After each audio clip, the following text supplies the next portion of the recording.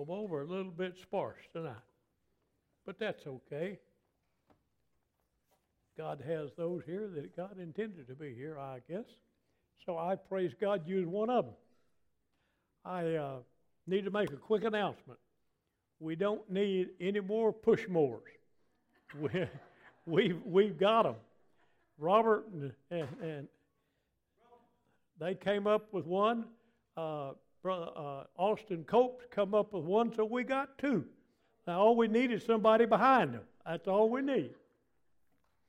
But thank you so much, Robert, for getting that. And we'll get all that, get that grass taken care of. It was sometimes,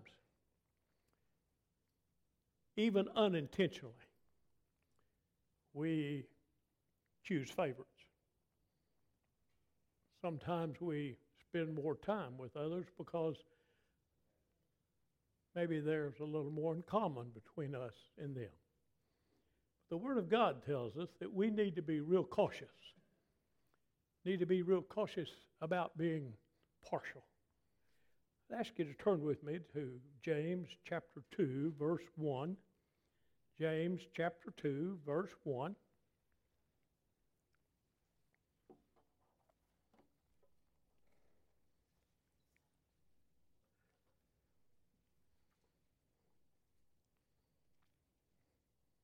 He writes, he says, "My brethren, do not hold the faith of our Lord Jesus Christ, our Lord of glory, with partiality. For if there should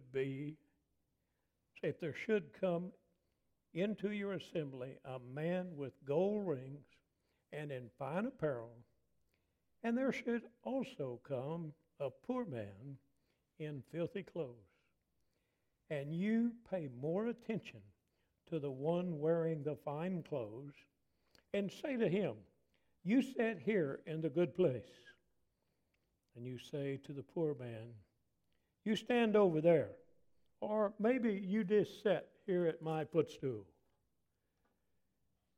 Have you not shown partiality amongst yourselves and become judges with evil thoughts? Listen, my beloved brethren, God has not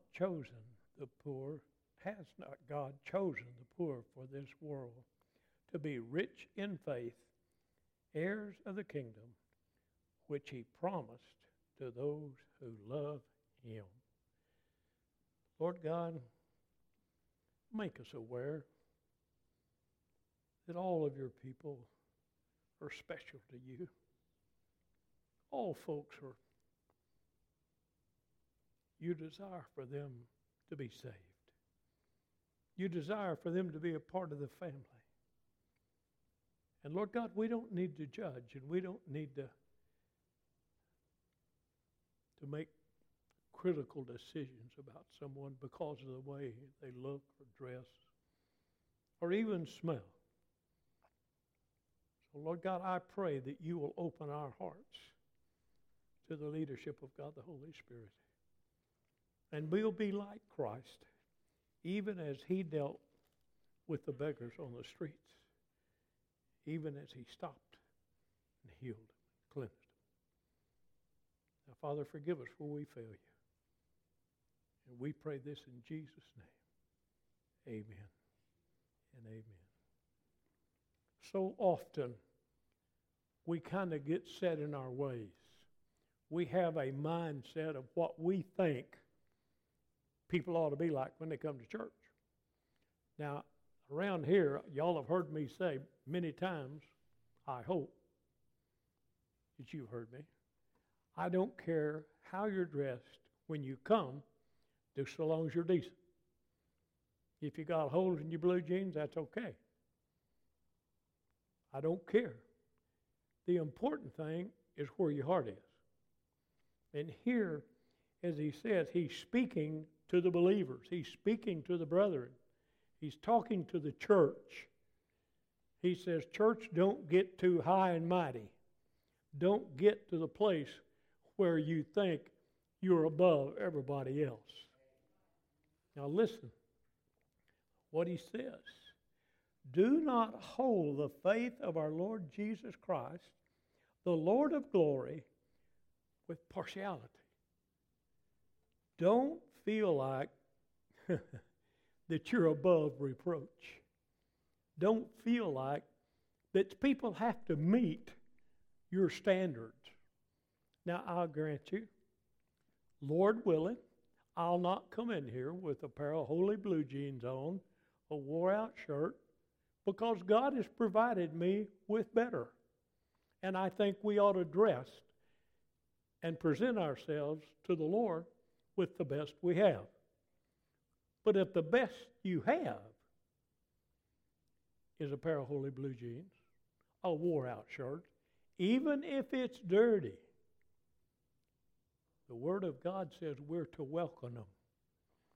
And we're not to look at that person that comes in with a $500 suit on, like, kind of like Jack wears all the time. Just don't get caught up in that. Don't get caught up in the pretty diamonds and golden rings and necklaces and even the jewelry that men wear. I wear rings. I'm not ashamed of them a bit in the world. This one is it's from Alaska and it's quartz, but it does have some real gold in it. This one over here is my wedding ring, and I'm proud of it. What am I saying? I'm saying it's not who we are. It's not what we wear makes us who we are. It's our position in Christ Jesus. He says, do not show partiality just because you think they meet your standard, or you think they're a little bit better and you want them to be a part. I've seen people say, well, we need to be nice to these folks. They have a business, or they have money, or they this, or they that. They're teachers, or they're this. Folks, let me tell you, in God's eyes, we know we're all sinners, and some of us are saved by grace. And that's all that God cares about. He doesn't care, and I say this not to be critical of anything, and particularly of those that have super education like Brother Bill over there, but God really doesn't care if we're super educated or if we're a poor dirt farmer working on a sharecrop. He doesn't care. All he cares about is our heart. Now listen, my brethren, do not hold the faith of our Lord. What God has given us, the faith of our Lord Jesus Christ, the Lord of glory, with partiality. For if there should come into your assembly, into your church, a man with gold rings, fine apparel, and should also come a poor man with filthy clothes. Folks, we have had that happen right here in our church. We've had folks come in here that I can remember one particularly that we took home with us, and Miss Cherry scrubbed her clothes. They were filthy. What am I saying? What matters is the heart. Now then, we need to be aware of how we can help. How we can help, first of all, even the one that is dressed fine and has gold. As well, help the one that is poor and dirty. Because you see, both need to know Jesus Christ as Lord and Savior.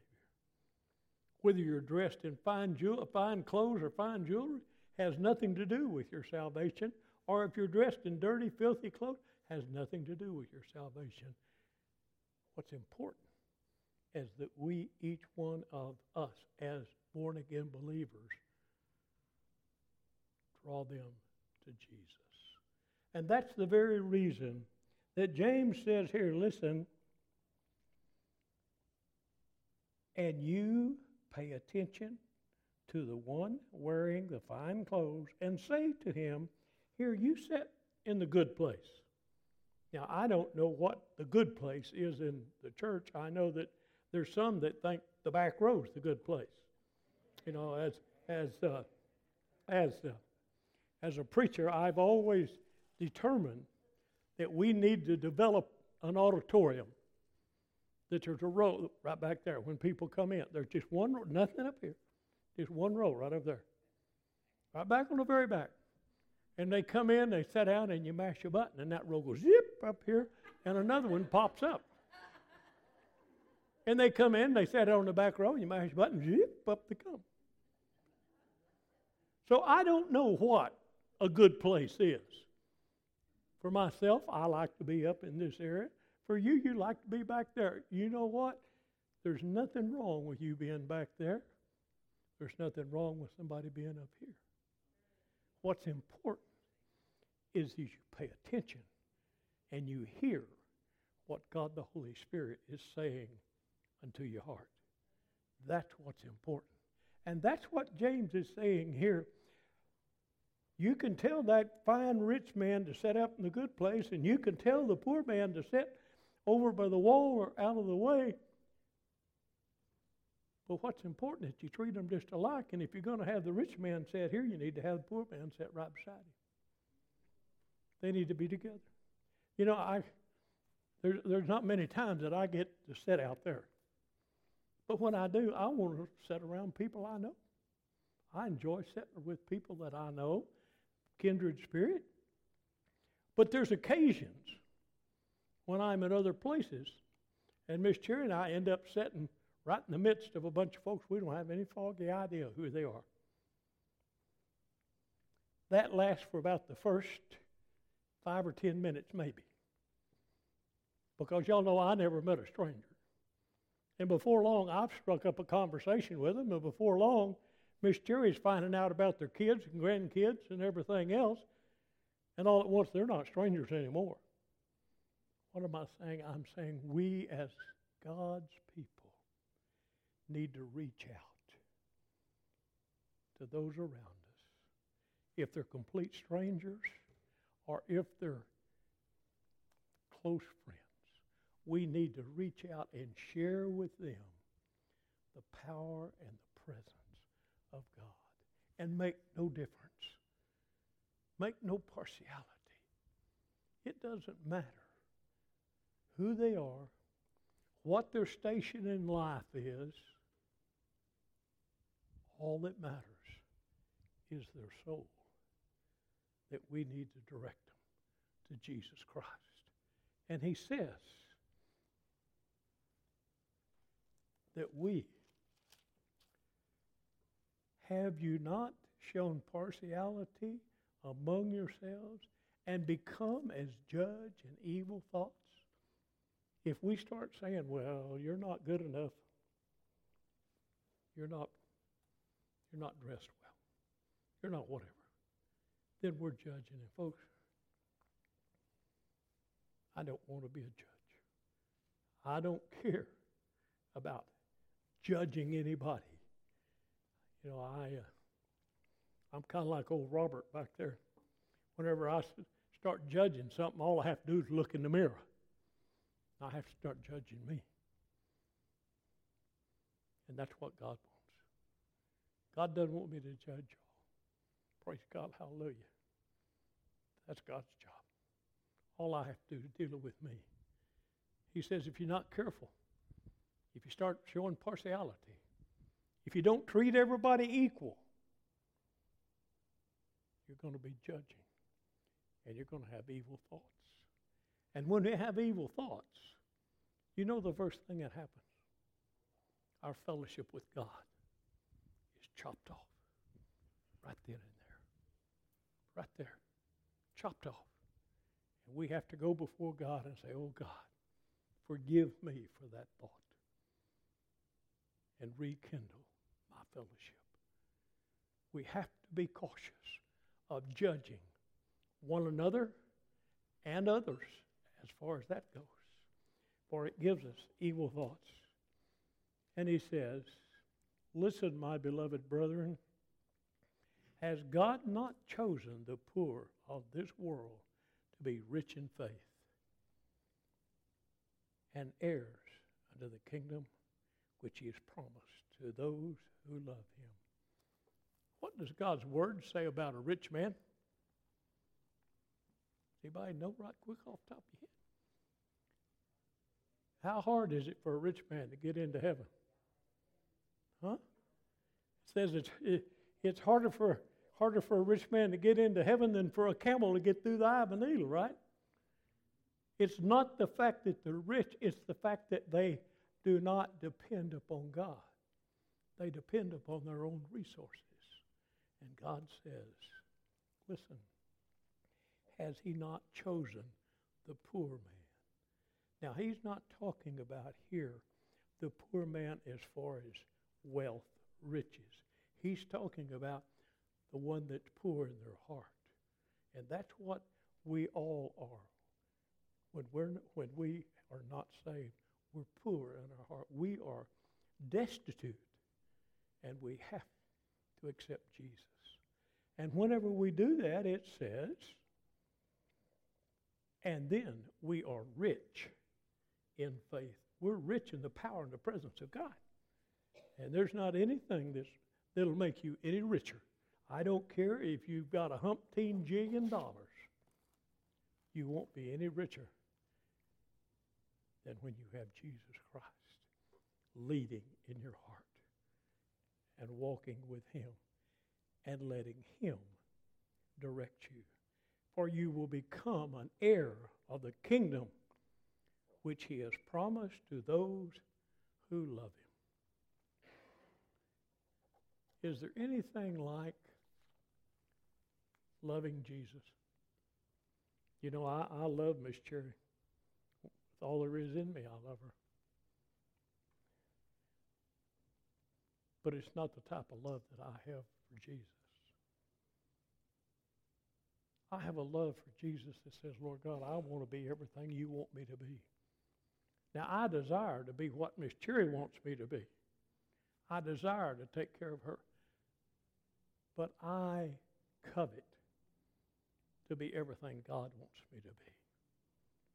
Because I've learned when I'm what God wants me to be, I'm what she wants me to be. Gentlemen, listen to me. You put God first in your life and you'll make your wife happy. Wives, you put God first in your life and you'll make your husband happy.